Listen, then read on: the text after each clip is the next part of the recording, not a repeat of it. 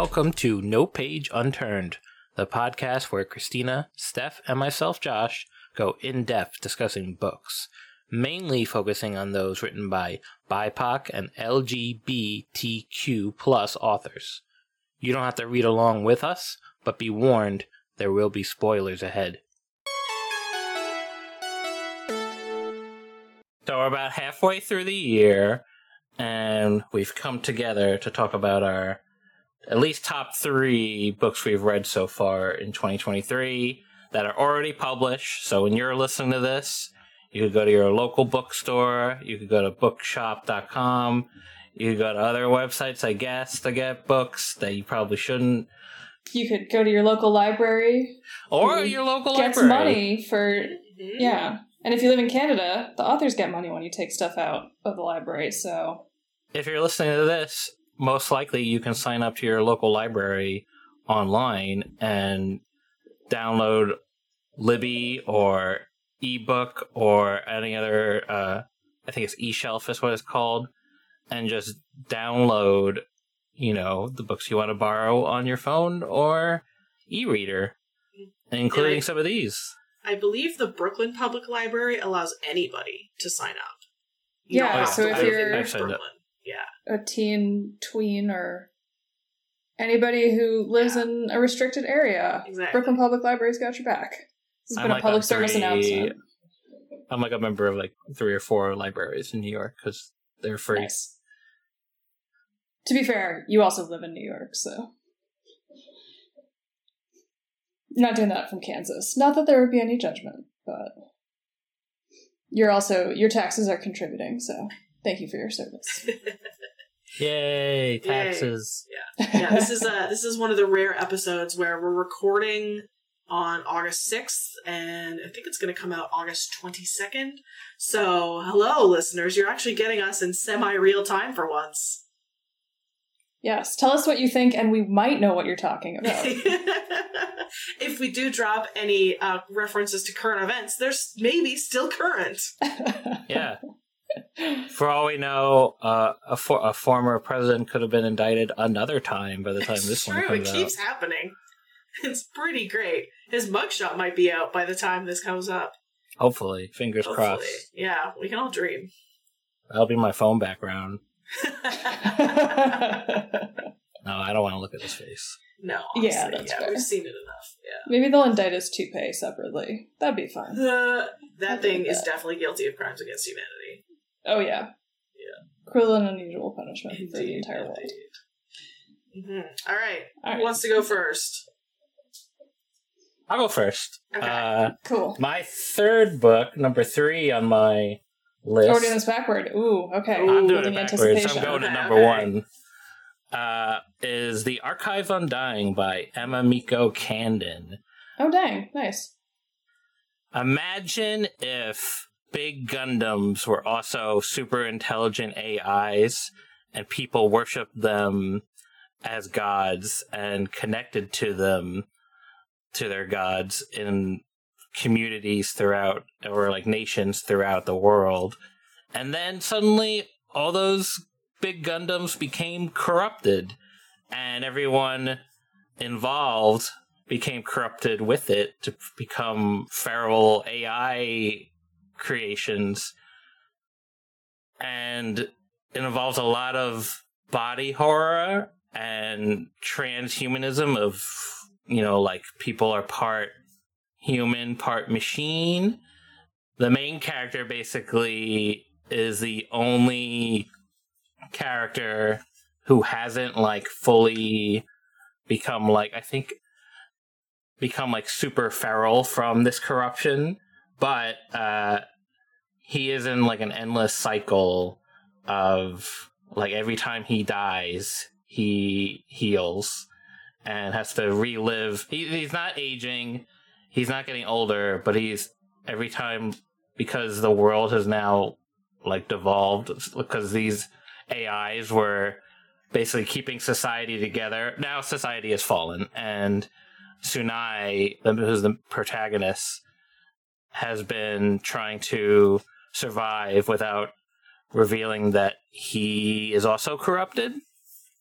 And so there's the great part about it is now that, society has fallen, what happens when society falls? There becomes a new military complex using these corrupted Gundam AIs to basically take over. And in order to use those Gundam AIs, they have to connect them to one of these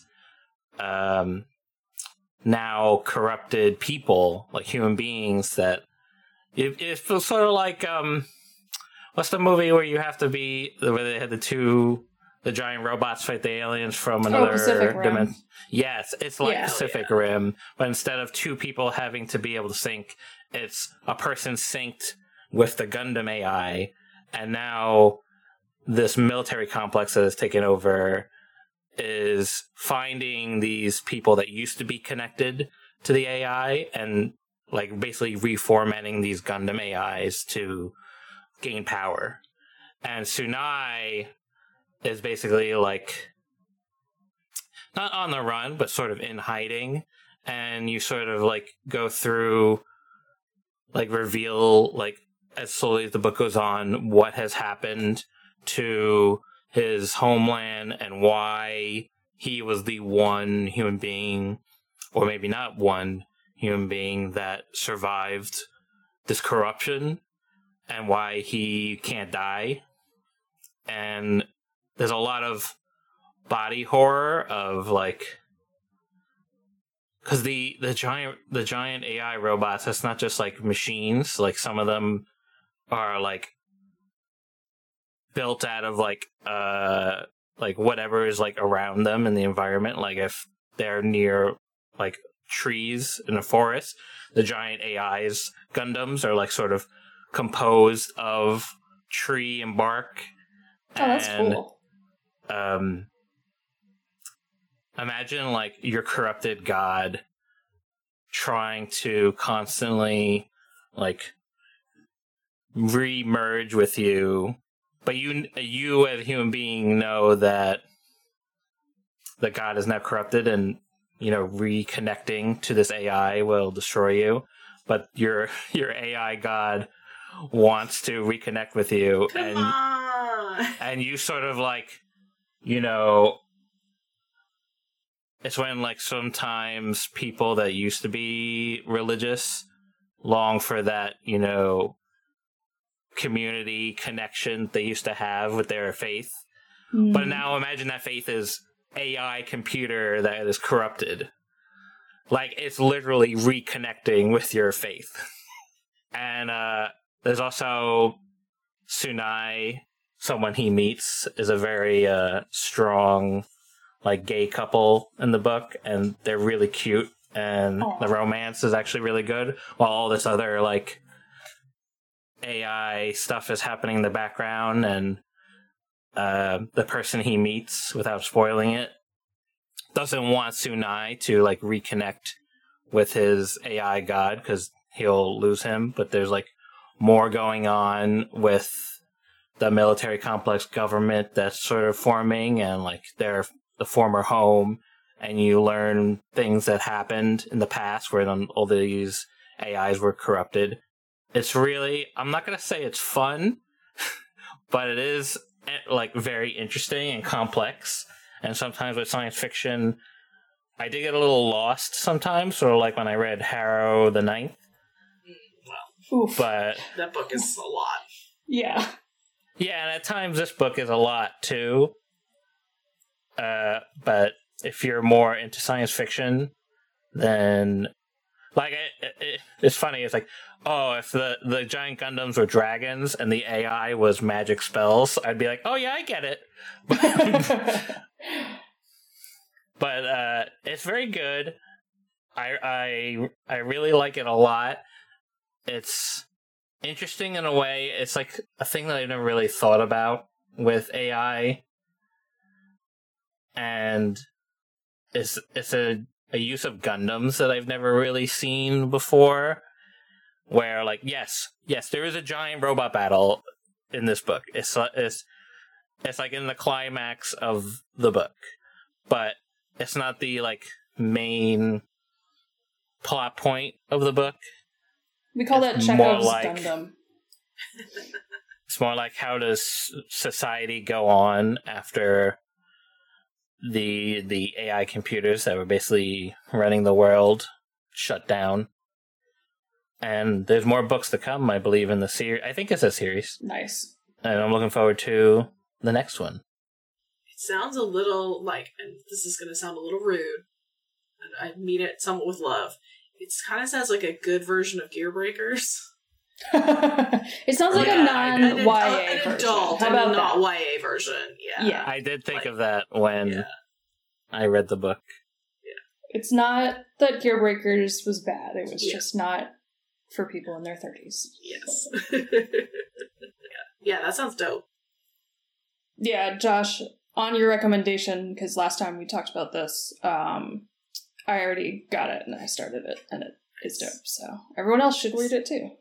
And like, I just want to throw in there that the body horror in the book, apparently while the writer was developing this book, she was going through a lot of her health was like failing her and had to go through many surgeries. So a lot of the body horror is very like well done in a way, like, oh, you've related to this too much, and it's both horrifying but like really well written.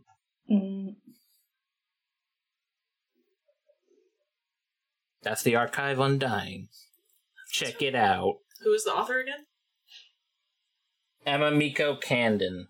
Candon. Steph, what's your number 3? My number 3. Countdown. I think it's kind of I'm cheating a little bit because I haven't finished it yet. But That's okay. I really like it. It just came out like 6 days ago officially, so I have not finished it nor written my review for it. Whoops.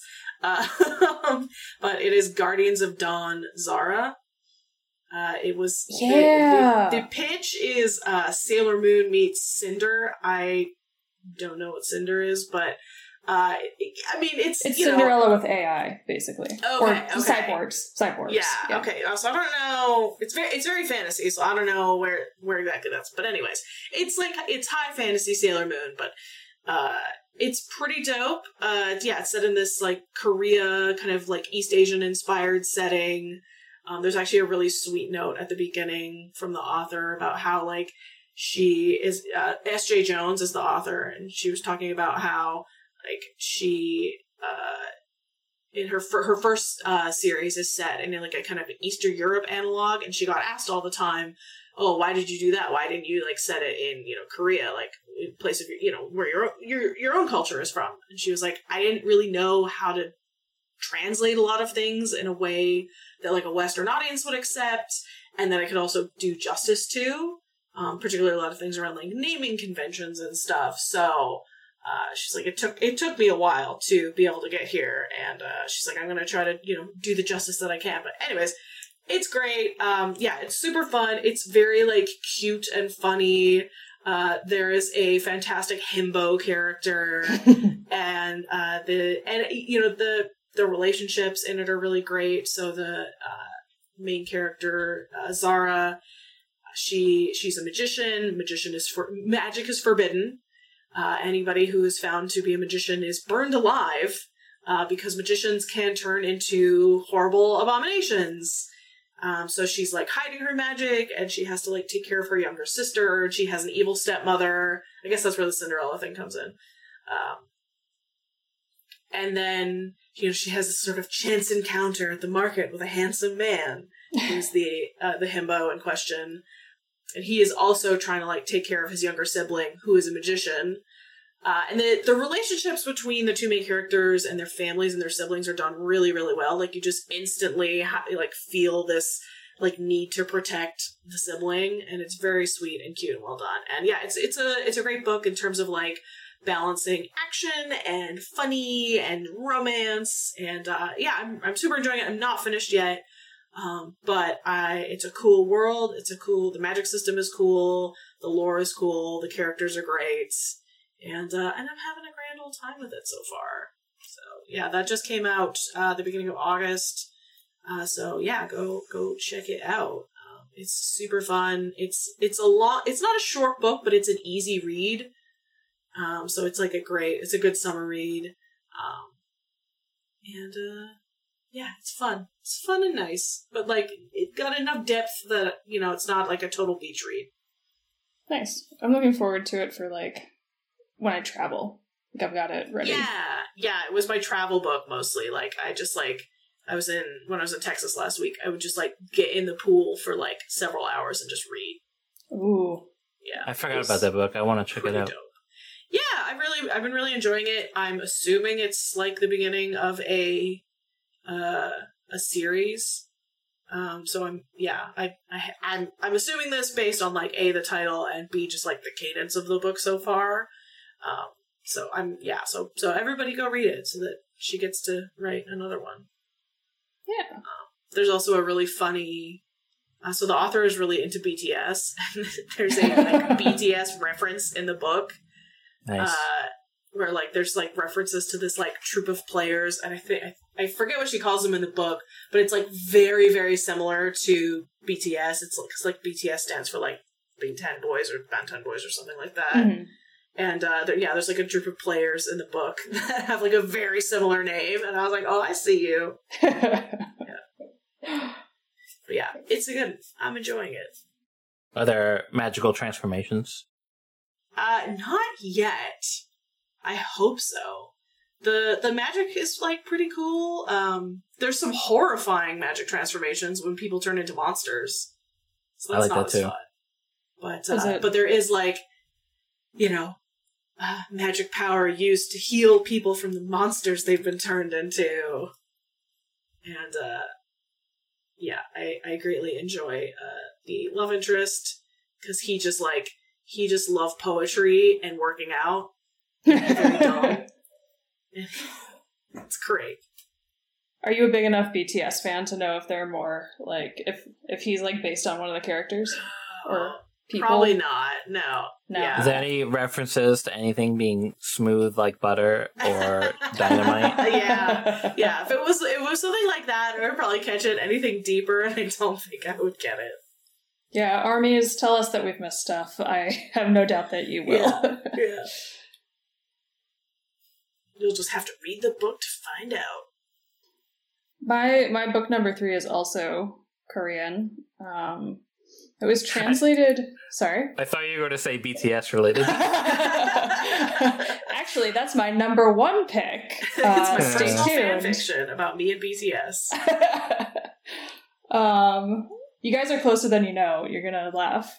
But my number 3 is... it was translated on almost by accident. Somebody handed a grad student this book written in Korean, and the grad student was like, hey, this is cool. This should be published. And yeah, just totally chance. It was not like the publisher sought out the rights. It was the translator asking the Korean publisher, which almost never happens as far as I know. Because translation is super expensive and complicated. But yeah, it's really interesting. It's about an alien who crash lands in Korea, right outside what we presume is Seoul. Called? Sorry? What's the name of the book? Oh, sorry. It's called Walking Practice by Dolki Min. Or Min Dolki. But I think it's a pseudonym. So, and the alien comes to Earth, but his planet is... Or their planet, they don't really have a gender, and they're really confused by that.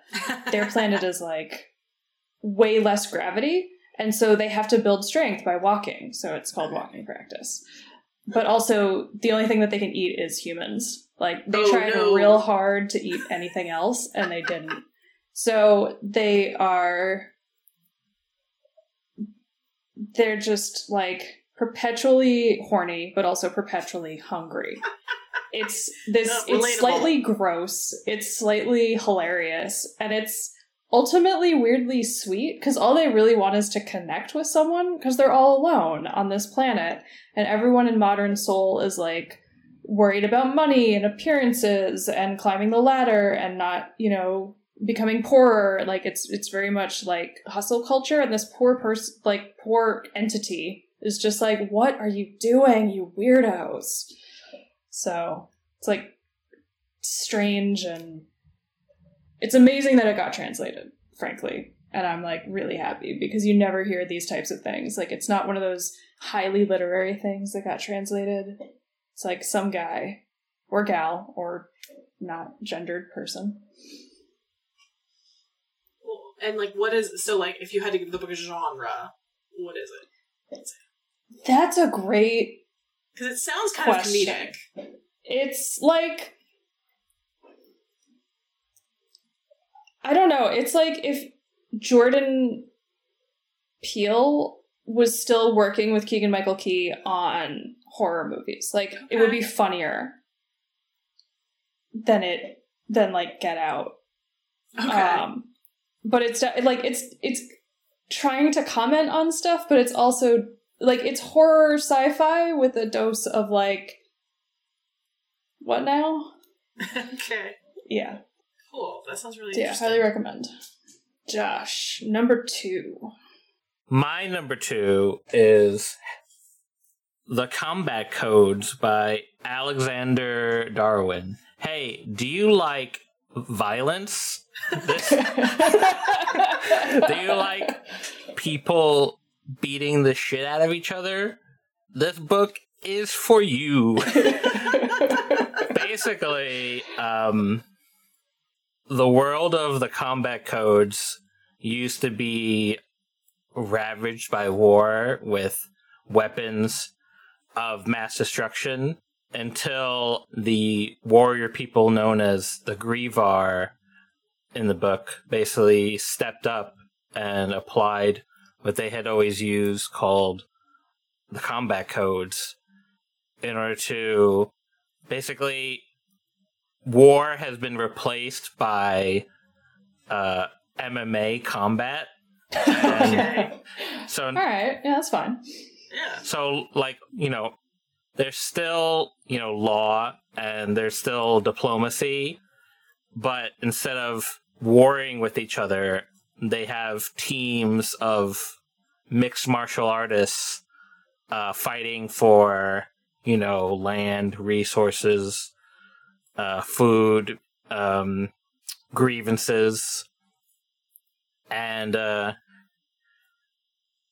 it seems like I don't know what simile or metaphor the Grievar are supposed to be to, whether they seem like an indigenous people metaphor, because there's the Grievar, who is the warrior people who do the fighting, and then there's the daimyo, who are described as like weaker, but they were like the ones at war, like destroying the world with weapons of mass destruction, while the Grievar were literally living in islands, caves, underground, other places, solving their differences with like battle. They're very like fighting focused to the point where it's a definitely a grim book, because it feels like the world has been ravaged by the former wars that they used to have, and there's definitely like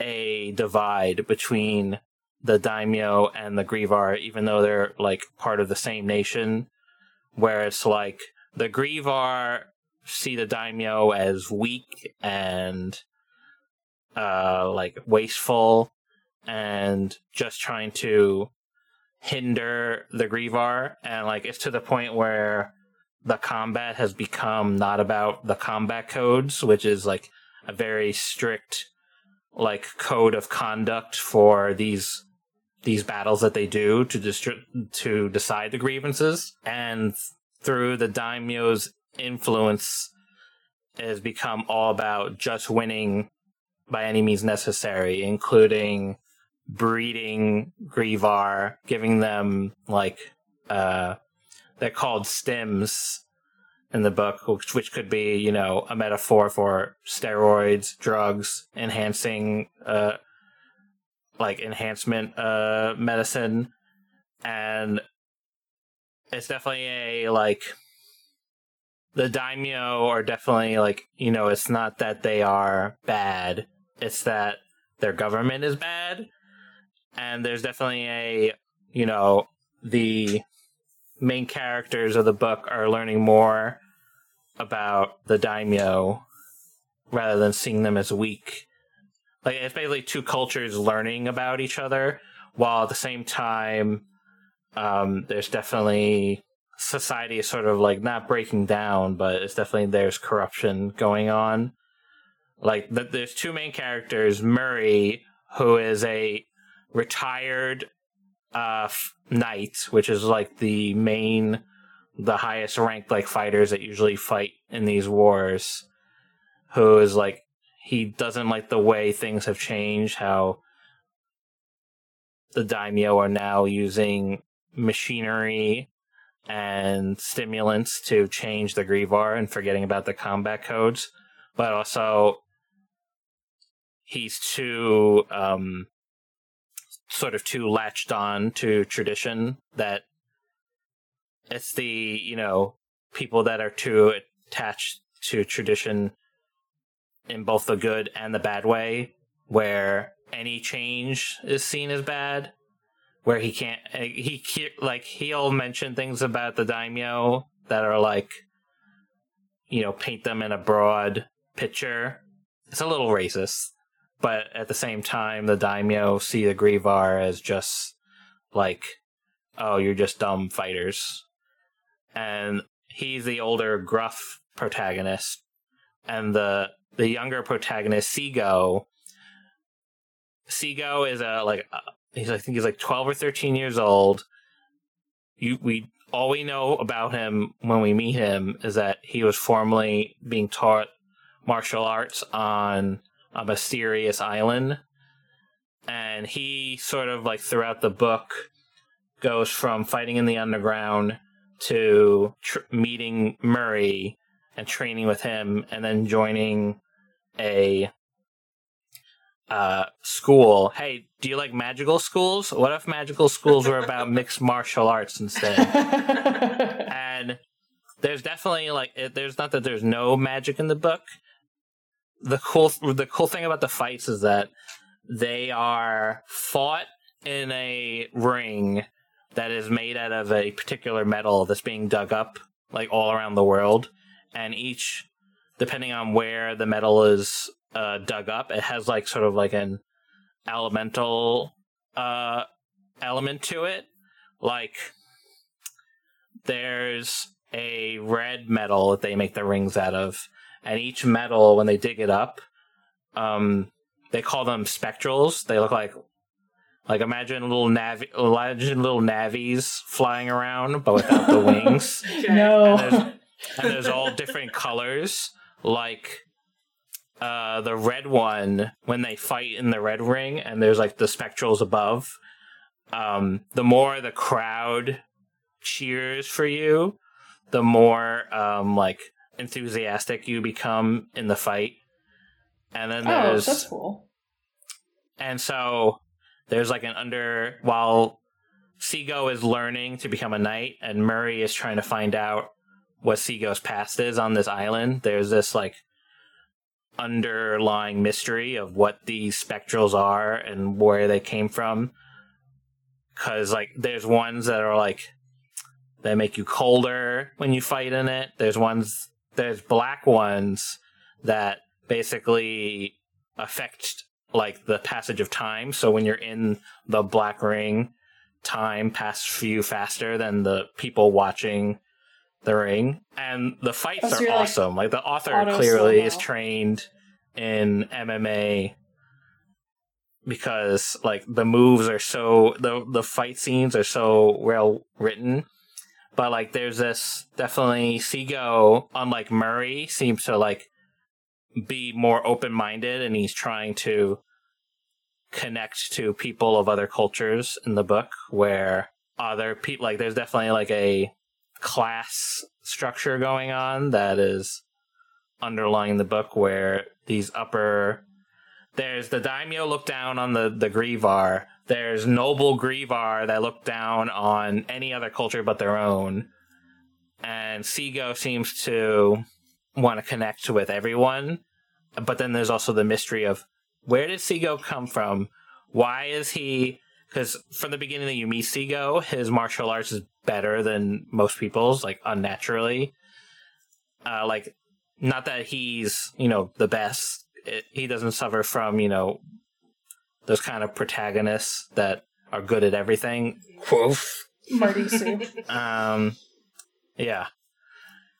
But Seago seems to be well trained. He appeared out of nowhere in the underground, which, like, is literally underground. It's where, like, the more seedy fights happened. Finally, truth in advertising. Yeah, and it's definitely, like, the underbelly, and it's not, trigger warning, there is, like, slavery happening in the underground that is not, well, it's not good, but Seago kind of, like, gets, like, not good in that, the author shouldn't have written it, but if you're not good, it's, like, very grim. And it even has, like, the older Grievar knights that are retired, sort of, like, doing anything to get back into the ring. And it's definitely, the author is definitely saying something about how people use enhancement drugs in sports. And it's very interesting.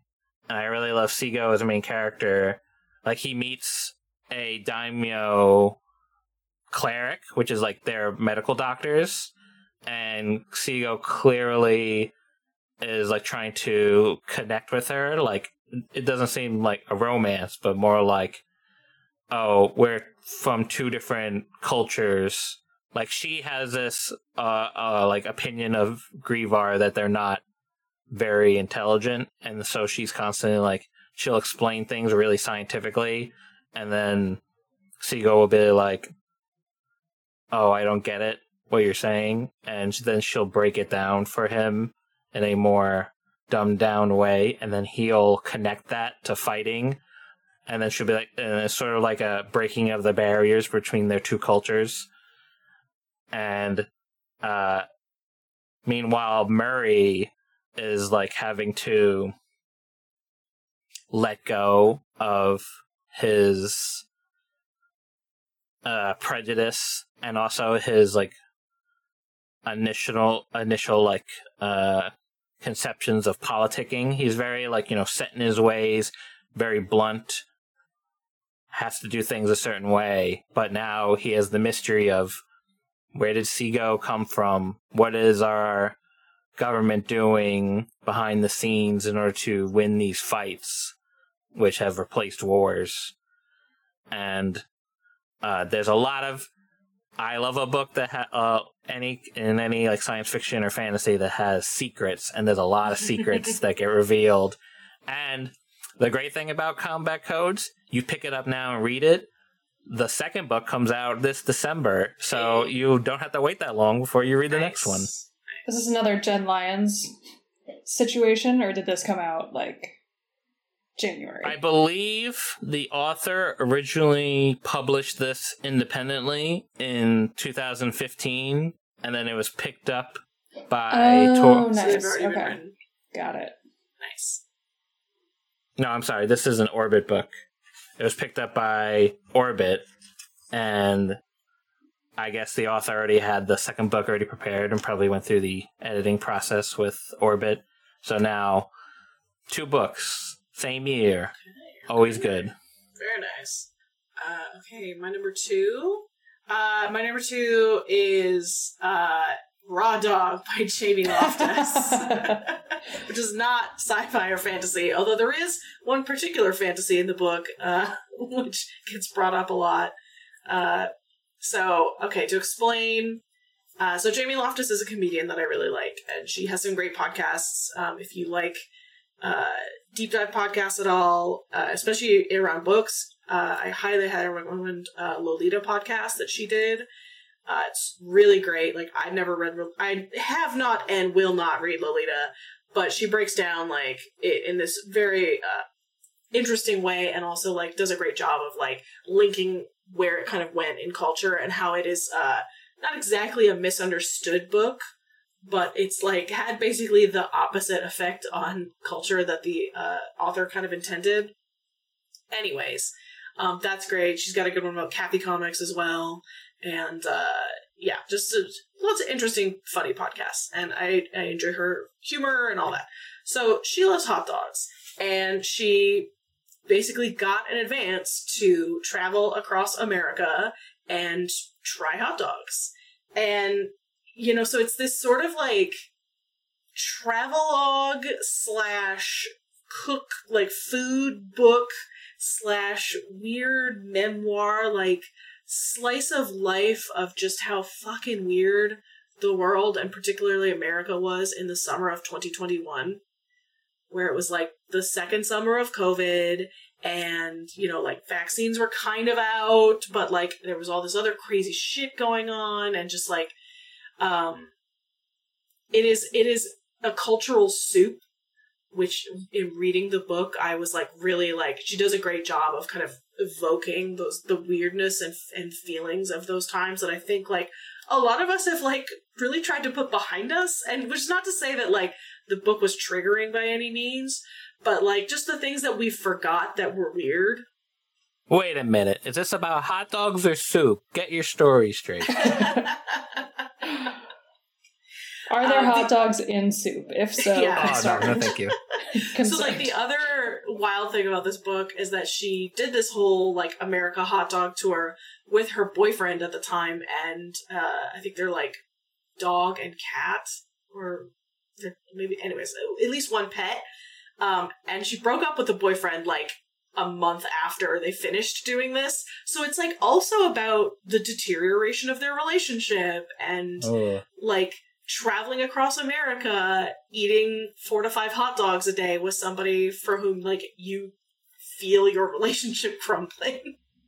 Oh God. I can't imagine that the sulfates are helping. Yeah. And then like another part of it is like, so they're also like going, so like her dad has to have lung surgery because he was like a lifelong smoker. So they're like also like going to Boston to like care for her dad for a couple whiles. And like she talks about how they have to like clean out his house and like scrub nicotine off the walls and like all, and it's like there's a lot going on in this book, and it's really well balanced in that like as soon as like something starts to get a little too real or like you get a little too bored with just like descriptions of hot dogs, she mixes it up.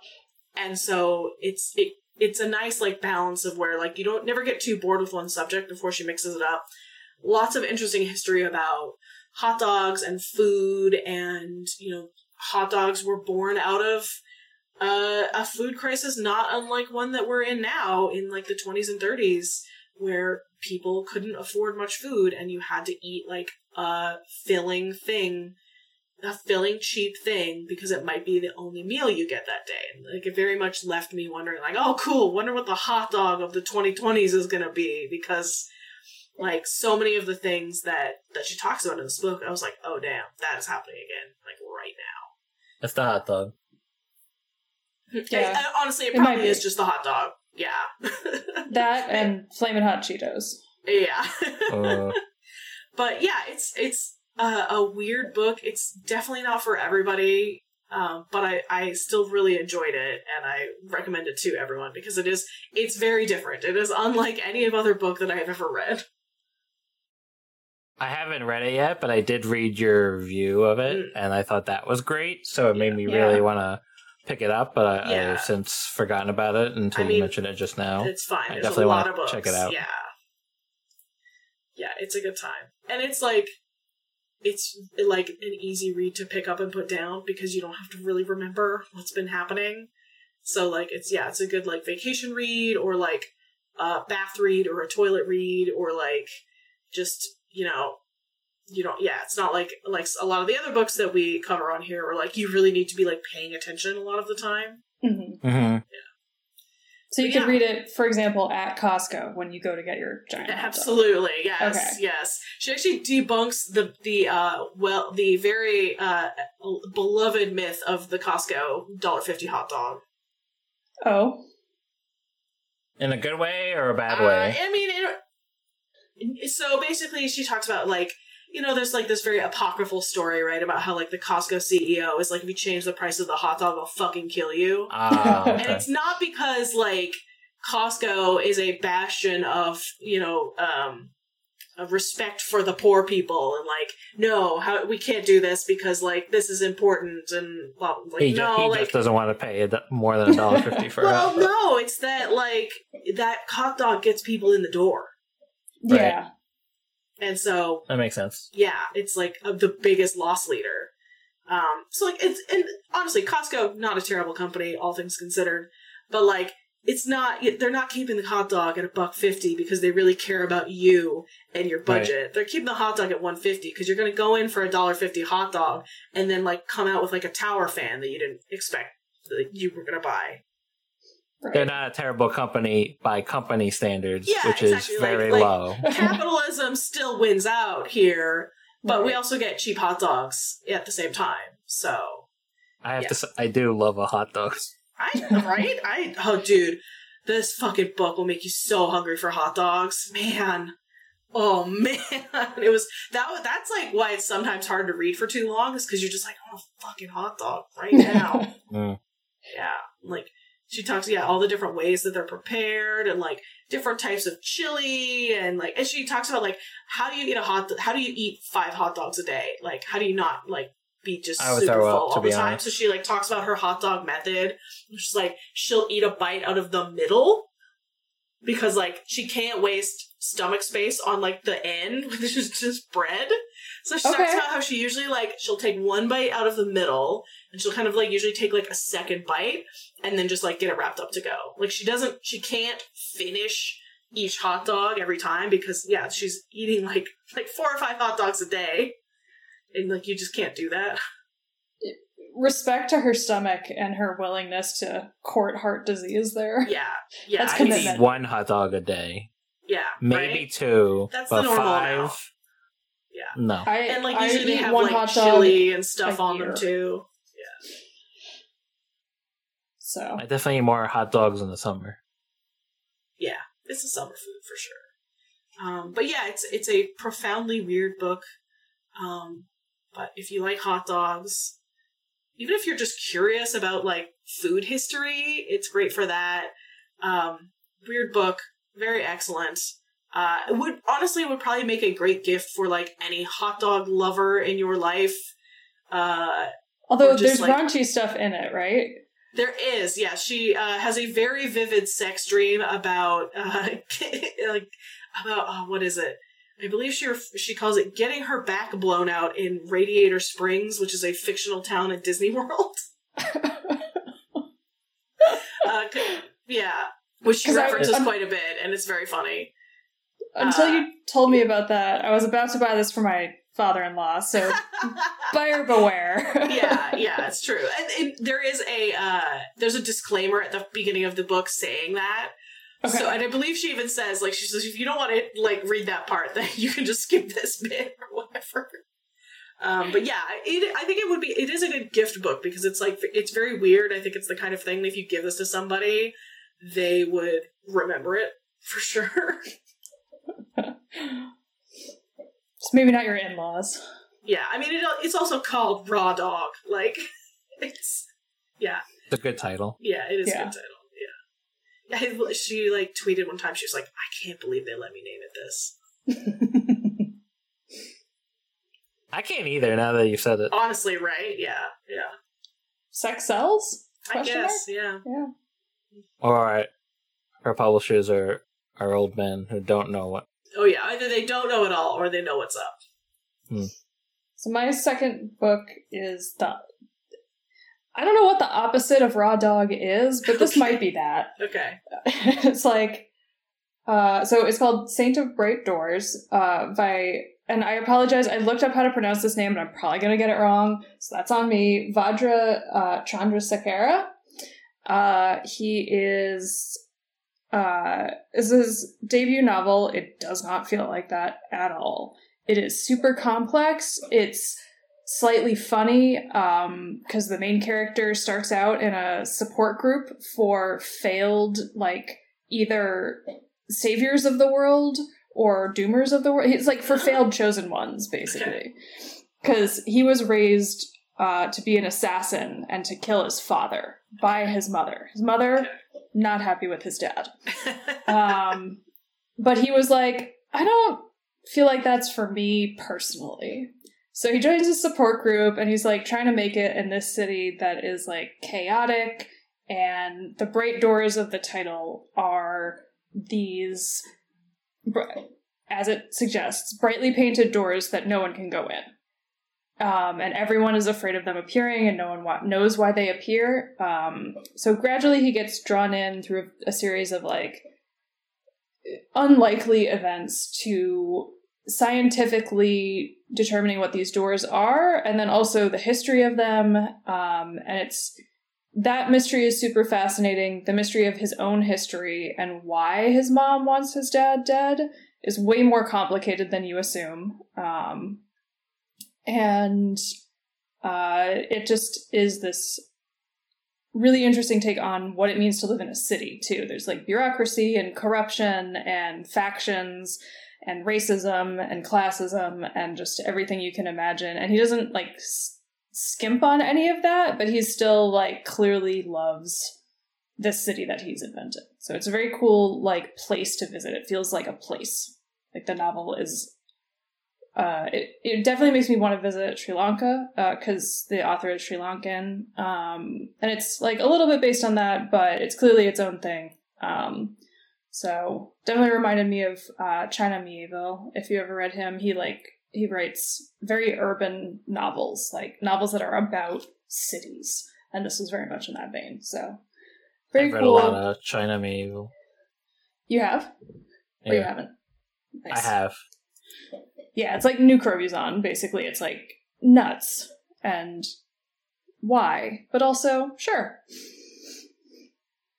So yeah, very serious. No hot dogs are involved that I know of. I'm out. I didn't read specifically for that. Yeah. But yeah, it's also about, like religion and what it means to have your culture appropriated from the perspective of, someone who, like what it means to have someone come in and be interested in your way to enlightenment and your way of doing things, and then take it for themselves and misapply it. And how do you get that back? Can you ever get that back? And that is that's like a big question with all capital letters written on a wall somewhere. And yeah, he does a really good job like thinking through it.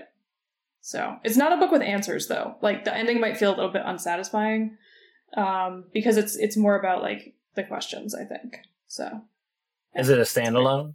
It is, as far as I know. I mean, maybe he'll set another thing. I hope he sets another book in that universe, but as of right now, it's a complete story. Okay. Yeah. Sometimes that can be really frustrating, but like, I don't know. It is nice to mix it up now and then. Like, just be like, close the book and be like, wow, damn.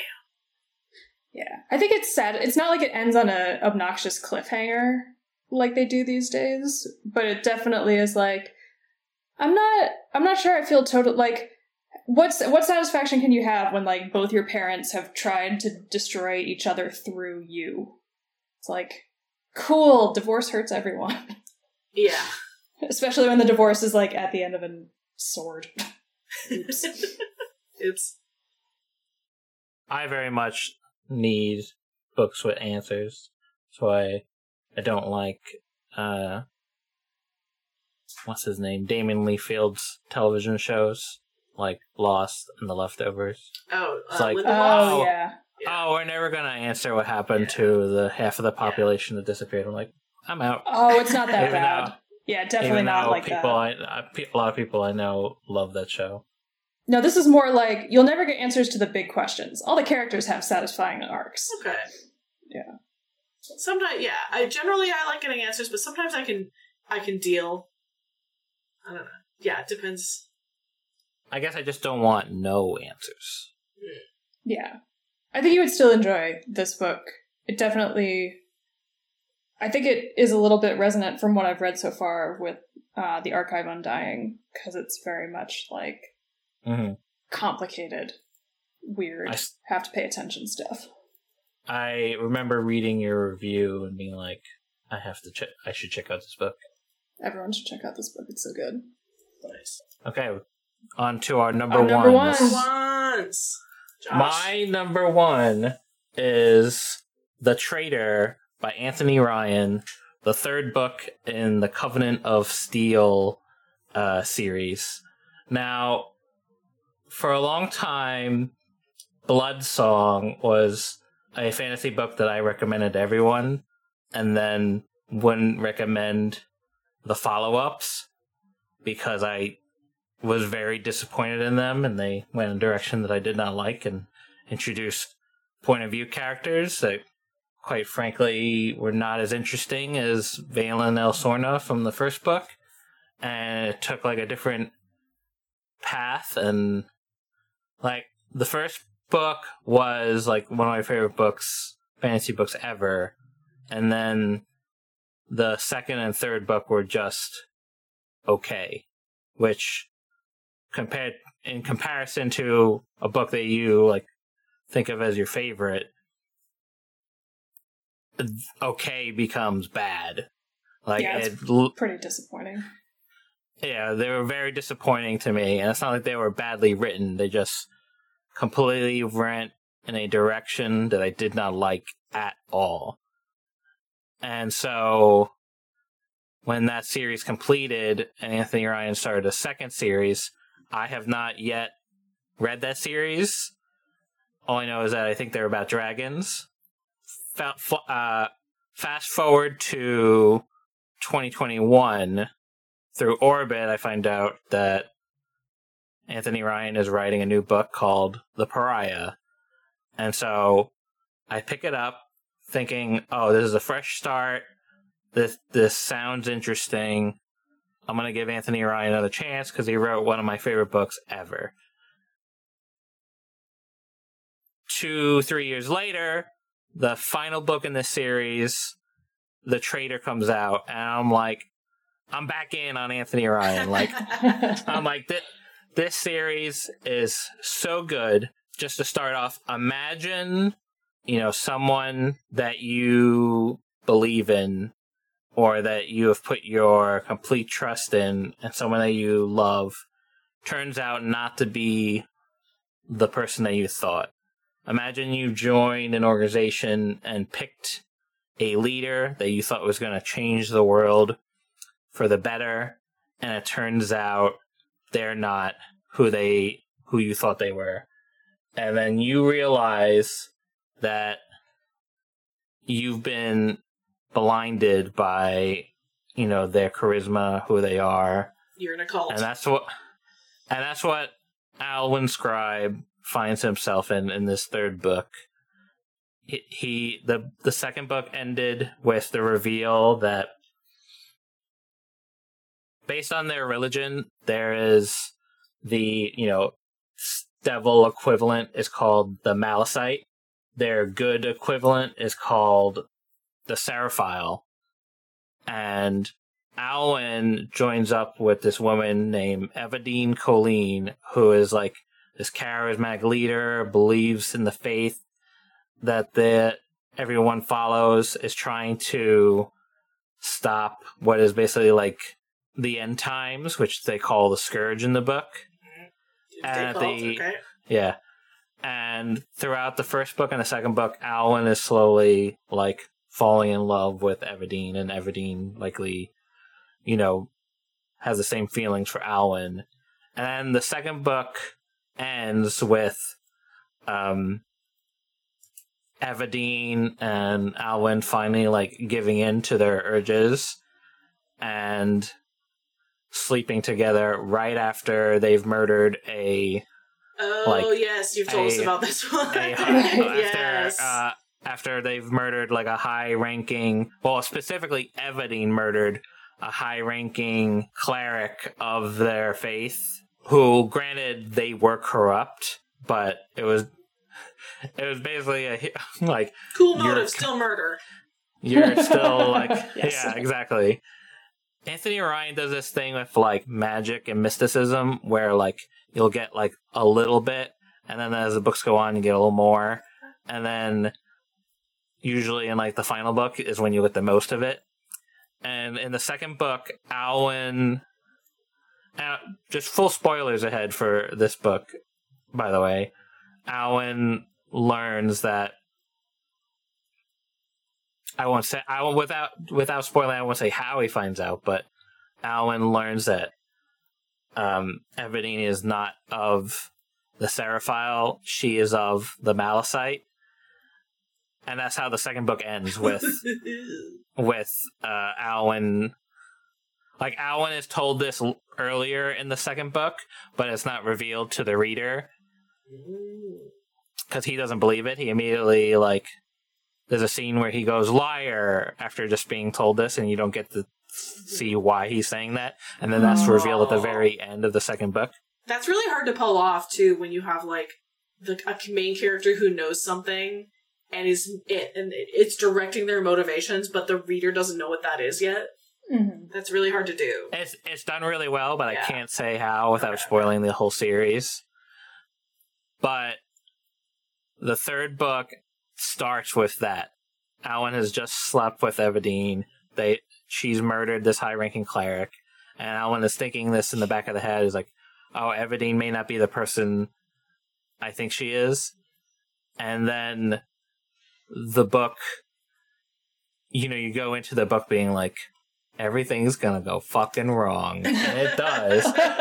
Straight from the beginning, this book staked me through the heart with, like, I've read enough comic books and books now that, like, there's not that many times where characters dying, even, like, characters who died in the last Chorus of Dragon books, well, without saying who, didn't affect me that much because I'm just so used to characters. Characters die in books. George R. R. Martin kills characters.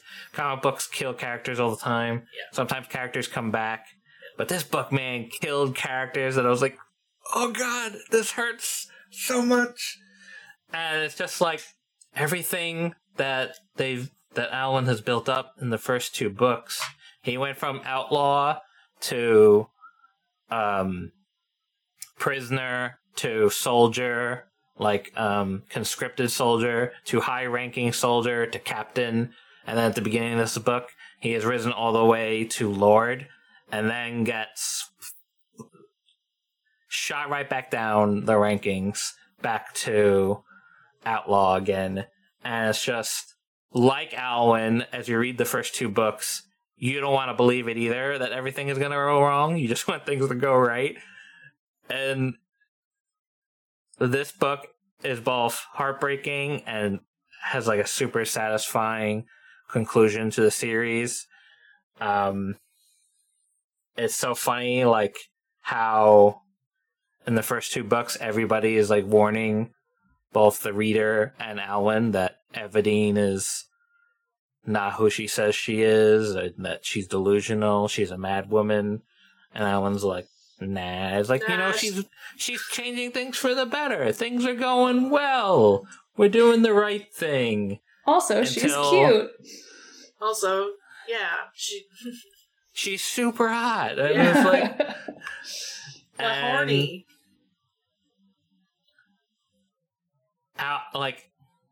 If you read my reviews, Alan Scribe is such a great character. He's like simultaneously a cynical, like, piece of shit, while with like snide remarks that are really fun, and he could be petty and he could have jealousy, but he's also like stupid brave and willing to do stupid things to save his friends, and he's very loyal. And man, Alan suffers in this book in like a good way, and I really love these series. And now I'm probably gonna go back and check out that Dragon series that Anthony Ryan wrote. And it doesn't change my opinion of the follow-ups to Bloodsong, but I really love this trilogy. And guess what? It's a done trilogy. Yay! You're not waiting for another book to come out. But, like, the ending is, like, a little bit open-ended, that maybe Alwyn's story could continue if Anthony Ryan decides it. And, like, I've said it before, Anthony Ryan writes battles so well. Like, it feels like so many authors that write battles write it from, like, a top-down perspective. of like describing like, oh, this is where the maneuvers go and this is where the soldiers are heading. But Anthony Ryan writes all the battles from the perspective of Alwyn, believing both like, you know, the strategy and the brutality and the everything horrible about war and it's written really well. And I've never been like, sometimes a battle scene in a fantasy book can be boring, and his aren't boring at all. And it's also, you know, with good reason, fantasy is writing less medieval fantasy. But this is medieval fantasy done well. And it's also done well without, you know, a lot of the problematic elements of medieval fantasy where, you know, a lot of authors use the excuse of like, oh, that's just how it was in history without like, without even some of the times they're not even correct that that's how it was because they didn't do the proper research. I really can't think of anything in this trilogy that was like super problematic or like creepy. Like there's definitely implied that people can do bad things, like triggering things, but there's never like a explicit scene. It's definitely not something Alwyn as a character will put up with when he's like a high-ranking soldier. So there's like implied horrific elements, but it's never like beating you over the head with it to the point where like you don't want to read the book. And I really love this series. I'm probably gonna reread them all at the same time. That's awesome. Nice. Yeah, I think you've mentioned those a few times now, so that's a really good sign that it like captivated you so much, where you were like, Yeah, and we all like have so many books. It's nice that like I'm trying to take more of a leaf from your book to like reread stuff that I like, because it is, you know, that they exist. Like I would still rewatch my favorite movies, so it's important to like revisit stuff that you really enjoy instead of trying to like hustle the book industry. You just can't ever keep up. Right. And there's also within this book, like I said with combat codes, there are secrets. There's stuff that has been hinted at in the first two books that like get revealed in this book, and that's very satisfying. And you'll be like, oh my god, I can't believe I didn't make those connections before. I can't believe. AKA the Jen Lyons effect. Yes. Yeah. Jen Lyons also has taught me to reread stuff. Yeah. Because you forget everything. Yeah. What is your number one, Steph? My number one for so far this year is Some Desperate Glory by Emily Tesh. All right. I really, really love this book. It was not what I expected at all. It's really dark at times, but I mean, Emily Tesh is just such a fantastic writer, and you know, particularly in the first like third of the book, I mean, in like going through parts of it, like the protagonist sucks. Like she's an awful person, and it's really, really hard to write a awful protagonist where you're still like, I want to see where this goes. And knowing that like this protagonist is probably going to have an arc, and knowing that they will probably improve as a person, you know, that is part of it. But so I guess it's hard to give a synopsis of this book too, because again, it was not what I thought it was going to be at all.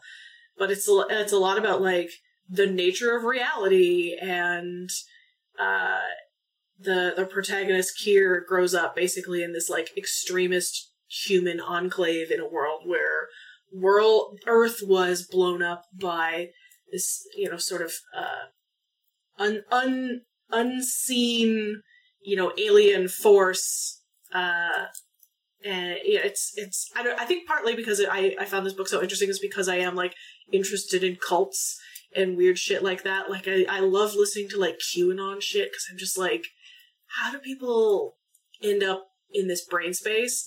And this book is very culty at the beginning, and you have this brainwashed protagonist who grew up in this, like, militant human supremacist culture, and this journey that she goes on, you know, like, physically and metaphorically, and it just, like, it was about halfway through the book, something happens.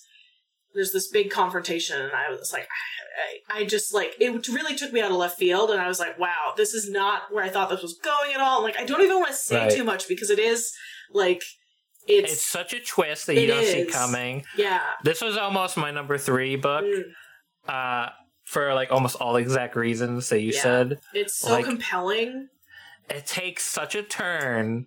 Yeah. And I don't know. It's really hard to describe, but it's very good. The characters are fantastic, and the way the world works is super interesting and, like, very realistic, I think, in a lot of ways. Like, the idea that, like, I one of the things I really love about it is, like, you know, a lot of sci-fi, humans go out into the world and, you know, we're kind of squishy and we don't have claws and horns and things, but we're tenacious. We're, you know, we can make our place in the galaxy because we're just go-getters. Yeah. We got moxie. Yeah, this is a universe where humans are absolutely the strongest, most aggressive species in the galaxy. And we're kind of horrible. Yeah, I mean, accurate. Like, imagine, like, the best way I describe the book is, like, imagine you're confronted with everything you've known your entire life isn't the truth. Yeah. And then still refusing to believe it. Yeah. And that's basically the first half of the book. Yeah. Yeah. And in the second half of the book, I can't talk to you. And this thing, like, you think that the rest of the book is going to be, like, this main character overcoming her prejudices and learning to work together with the aliens, and you know, and, like, it just, like, it doesn't go that way at all. I mean, in a way, it kind of is, but it's in a way that you would never expect. Yeah, not the route you think it's going to take it all. Like, it takes a hard 180, or maybe not, a hard 90-degree turn, like, off into just very interesting and complicated things. There's alternate realities get involved, and how that all works together. And it's one of those books that brings things together really neatly at the end in a really satisfying way. I wasn't actually a huge fan of, like, the last scene, but we can talk about that when because we've been meaning to cover this in an episode, so we can talk about that once we've all read it. Because I know Christine, I wanted a little more. Yeah, I wanted a little less. But we'll talk about that at some point. Yeah, we'll do a book link on an episode on this at one point. But yeah, I mean, just, you know, we loved Emily Tesh, the Green Hollow duology. You know, we covered both those books. We love them, and to see what she can do with long form was really impressive. I was totally blown away, just, like, by, like, this, like, the actual, like, structure of all the writing in the book was really good. The way everything got brought together. It's hard to keep things straight when you are working with multiple realities, and she did a great job of nothing was too confusing.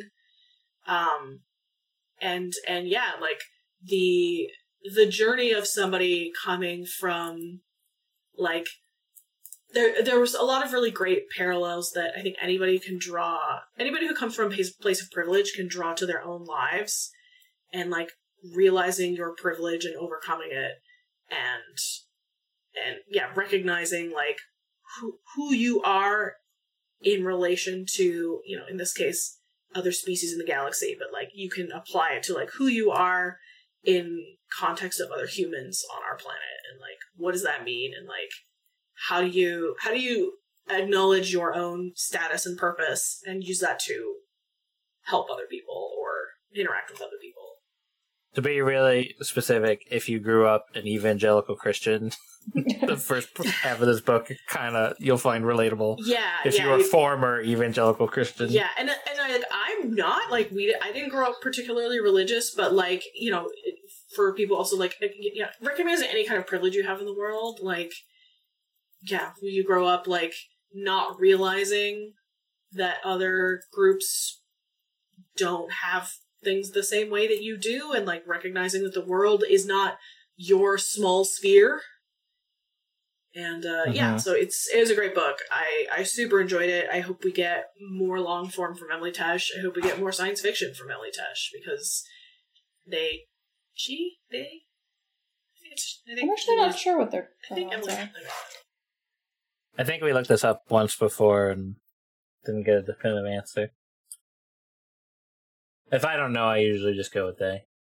I don't think anybody's offended by saying they. Yeah, no. I don't really see. Yeah, great book.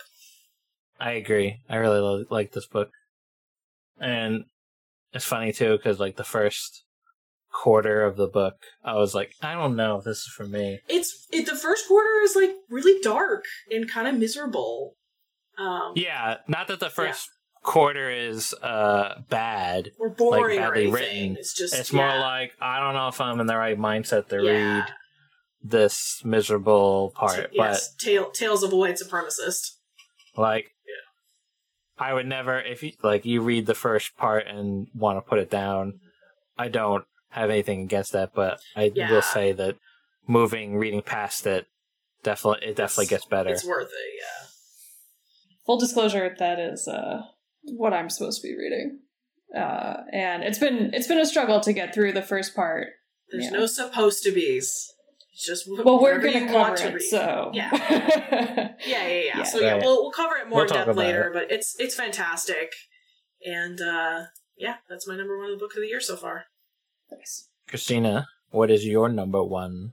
My number 1 is called YN or Y/N, which is a fandom term for, I did not know this, for your name. And it's by Esther Yi, or E, who it is kind of a fictionalized version of someone who sees a Korean boy band performance and becomes immediately smitten and obsessed and worshipful of one of the band members. And she starts writing this your name in, like, it's a self-insert type of fan fiction. But the narrative is kind of split between the content of the fan, like the fan fiction that she's writing, and her own journey to try to, like, be obsessed with this boy band member called Moon. And all the boy band members, there's, like, Sun is another one of the characters. They're all, like, I don't know, it's a little bit Sailor Moon too. Astrological. Yeah. But she upends her life, moves to South Korea, and, like, it's a little bit surreal. It's like one of those novels that, like, you know, it's literature with a capital L a little bit. Okay. Because it's like... it's like trying to comment, but, like, it's not dismissive of fandom at all. It is so in for it. It's so supportive. It's so, like, yes, the goal of your life is not to care what anybody else thinks. If this is what you love, you have to love it with your whole heart and do it as much as you can, and, like, who cares? And so I think it's, like, it's like that to an insane degree. Like, this person, the character, has, like I would be concerned if it was my friend, but also at the same time, like, it is about art and how important it is to commit yourself to art. And, like, it's not the narrative itself is not fan fiction in that, like, Moon never falls in love with the character. She encounters Moon and it's, like, it goes horribly, and, like, it's not wish fulfillment. It's very skeptical of, like, pseudo relationships, like, parasocial relationships. Okay. Yeah. So it's not encouraging people to be creepy, but it is encouraging people to, like, love things as hard as they can, because what else do you have in this weird, twisted world? Like, what else is there? And, like, this girl is not just obsessed with Moon, she's obsessed with this one dance move that he does. I was like, that's how specific it is. It's deeply weird. It's not for everyone. Does it go into, like, parasocial relationships? Not Like- explicitly, but it is very Okay. much like, you know, you don't actually know this person. And Right. maybe that's better. Like, what is it about, like, you that is interested in this? How does your, like, artistic expression fit itself into, like, expressing yourself through another person? Like, how is that working for you? Why are you doing that? Figure it out. Like, that's interesting. So, I think it's really cool. I think it's doing a lot of really interesting stuff with, like, what it means to be almost religious. Like to be obsessed with someone who you kind of see as this deity. And, like, does it matter if they never notice you? What if they don't like you? Is that okay? It's like, yeah, it is. Because your obsession actually has nothing to do with them. Mm-hmm. So it's... You don't actually know them. You don't know them and they don't know you. And, like, your love for that one dance move is transcendent by itself. And, like, I think that's kind of cool. You don't know them. Twitter.com. Who's Twitter? I only know X. I refuse. I That's refuse to fair. acknowledge X. Yeah, that... Well, this will be topical. Yeah. There you go. There's your topical moment, kids. But I definitely added it to my, like, I gotta check this book out list. Because it sounds good, Yeah. even though it's Yeah, it capital sounds L super interesting. literature. I think it's like one of those books that's like more interested in ideas than story, but it's a good story, but it's like things happen that are thinly veiled metaphors. Like no one ever goes to the bathroom or like eats a croissant. That's all. Like, and then they went to this tower and the tower was a metaphor for something and you're like, okay, yep, sure. Okay, all right, sure. No one ever has to pee. That's fine. So yeah, if you don't like it, that seems reasonable. Fair, But if you yeah. do like it, I think it's a super cool book that takes a lot of stuff really seriously that a lot of people are like real dismissive of. So yeah, it's weird. I love it. Nice. All right. Those are our number And ones. Just let's do a quick rundown of our 3 books, just for listeners. So my number 3 was The Archive Undying by Emma Miko Candon. My number 2 was Combat Codes by The Combat Codes by Alexander Darwin. And my number 1 was The Traitor by Anthony Ryan. And my number 3 was Guardians of Dawn Zara by S.J. Jones. My number 2 was Raw Dog by Jamie Loftus. And my number 3 was Some Desperate Glory by Emily Tesh. My number 3 was Walking Practice by Dolki Min. My number 2 was The Saint of Bright Doors by Vajra Chandrasekhara. And my number 1 was YN or Y/N by Esther E. Yay! Check out these books. Yay. Check out August is the Deeply- biggest birthday month of the year. Buy someone a book. Yeah. Why is it the biggest birthday month? Is it after 'Cause- Valentine's Day? It's like Christmas. It's like Yeah. that November, December window. Everybody fucks on I mean, Thanksgiving. my birthday is in the middle of the month. We don't have Thanksgiving at the same time up here, but I only know that because I saw a TikTok about I think I saw the August same being one. his birthday month, and it's like, what was everybody doing on Thanksgiving? There's nothing else to do, man. Gotta escape that family Full of somehow. Christmas cheer. Escape family by creating more family. To talk about what else we're reading, I'm going to start because I just want to talk about it very briefly. I am reading Ringmaster, Vince McMahon and the Unmaking of America by Josephine Reisman. If you ever wanted to, find out everything horrible that Vince McMahon has ever done, There's a lot of it. and also his wrestling's connection, and specifically his connection to how Trump rose to power, this book is for you. And then, How are you not super depressed? because I don't watch Vince McMahon's wrestling, I watch another company's wrestling. That's fair. I just feel like this book would make me so sad. Oh no, I already knew most of this stuff. I like some of the stuff that's connected to Trump I didn't realize, but like was sort of like, oh yeah, that makes total sense. But in connection with this book, I look up the article on Polygon. Wrestling Turned Me Cis, Then It Turned Me Trans, by the author Josephine Reisman, which, if you look up this book, their dead name is still on the book, but they have since come out as trans in the process of releasing this book, and as in the process of falling in love with wrestling again. Oh. And it's definitely an article paired with it that you should definitely check out. Nice. And I'm only like 50% of the way through the book, and it's a lot of the stuff, the horrible things Vince I already knew was doing, but it is very detail oriented and a lot of interviews with people, and it's a wild story. Yeah, and some of Vince McMahon's childhood stuff is even like, wow, you're a horrible person, but also like super dark. Horrible things have happened to you that made you this way. So yeah, that's what I am currently reading. Yikes. Maybe read the Sailor Moon-esque Zara book that Steph read after that for palate cleanser. You need some. You need some mental sorbet. You need a nice himbo who just likes to lift weights and do poetry. Yes. Yes.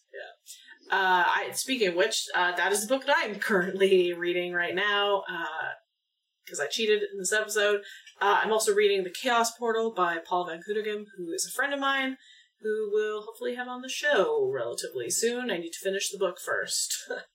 I think that's it. Yeah, I don't have as much reading time now that my job actually takes up 40 hours in a week. So, yeah. Oh, I have a big pile of other books that I'm interested in reading, but just haven't gone to yet. I am constantly impressed with how much you two read, because, like, you two have 40-hour, or, like, full-time jobs and have worked your full-time the whole time that we've been doing this, whereas, like, I have been skating on the fact that I was able to read at work multiple hours a day. I do read quickly, but that is a product of grad school, where it was just like, hey, you need to read 8 million pages by Tuesday. Yeah. It's like, all right, you want to sleep? The trick is to, like, constantly have the Kindle app near open on your phone, and I take a break, I'm reading. I go to the bathroom at work. Yeah. Literally because it's like I work overnight, so there's no one there. Literally as I'm walking to the bathroom, I have the Kindle app open and dang, reading. That's commitment. Well, I read, years ago I read, is this either called Am Writing or I Am Writing by Stephen King, and he has a whole chapter being like, in order to be a good writer / author, you also have to be reading a lot. And that means reading at the dinner table, reading any chance you get, reading, waiting in line at the coffee shop. And I was like, and he's like, that's how you squeeze in as much reading. And I'll often, like, people ask me sometimes, like, how do you read so much? Or, like, how do you find time to read? Or it's the same thing with anything. Like, how do you have time to get this much hours in a video game? How do you fit in watching this much wrestling? How do you fit in writing? You have to do it. You have to make yourself do it. You can't, like, be like, wait around. You have to actively choose to do it. Mm-hmm. You can't, like, wait around for the perfect time to get reading done. You have to commit. And if that means drawing yourself a bath and then refusing to get out, so be it. So be it. Reading in the bath is great. It's so good. Yeah. Speaking of reading, Christina, what are you reading? Good segue. I'm reading The Archive Undying. Yeah, so we're going to tie a bow on this episode. Nice. I'm reading what Josh recommends. Yay. We actually, like, spontaneously, because we have different interests, we do end up reading different books, which I kind of like. Yeah. Like, we don't overlap so much. No. It's nice. Yeah.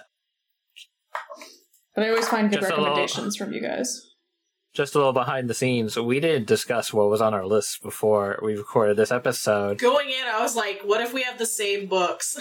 And I thought about it, and I was like, there's no way we're going to have the same books. Nope. I thought there was a chance that you and I might both have some Desperate Glory. Yeah, I almost did, but... Okay. Happy August, everybody. We'll see you in, 6 months or so. Follow me on Blue Sky, Hive, Tumblr, Twitter/X, Mastodon. I think I have a Mastodon. I haven't actually used it yet. At 4 or 5 Wits. I've also restarted using my blog, which the domain I was paying for. So check out 4or5wits.com. Check out 4 or 5 Wits on Twitch. I've been streaming more. I think that's it. I think that's all my plugs. Check out my podcast. No Page Unturned. Yeah, what are you doing here? You should check that out. Yeah. Mm-hmm. Yeah, I think we all got Blue Skies. Thanks, Josh. Yeah. So I'm on Blue Skies, Christina Ladd. Don't find me on Twitter or /X. That is, we're done. But yeah, you know, I might be deleting soon. Yeah, I'm not Not going to when delete this it. comes I'll out, squat, but like if I'll check it maybe once a week. So if you need to contact me, don't contact me there. Steph. Yeah, I'm at Steph O. Kingston. I'm pretty much just on Blue Sky and Instagram sometimes and TikTok now. I haven't been checking Twitter. Haven't been missing Twitter. Sucks. X was pretty much the stupid straw that broke the camel's back for me, which is like It's only going to get worse. Seemed kind of like bad because considering so many worse things happened up until now. But I was like, you know what? This is a good point to just, and also the fact that Blue Sky started opening up more. Yeah. So Blue Sky's pretty fun so far. You know, we'll see. It's just been a snowball effect of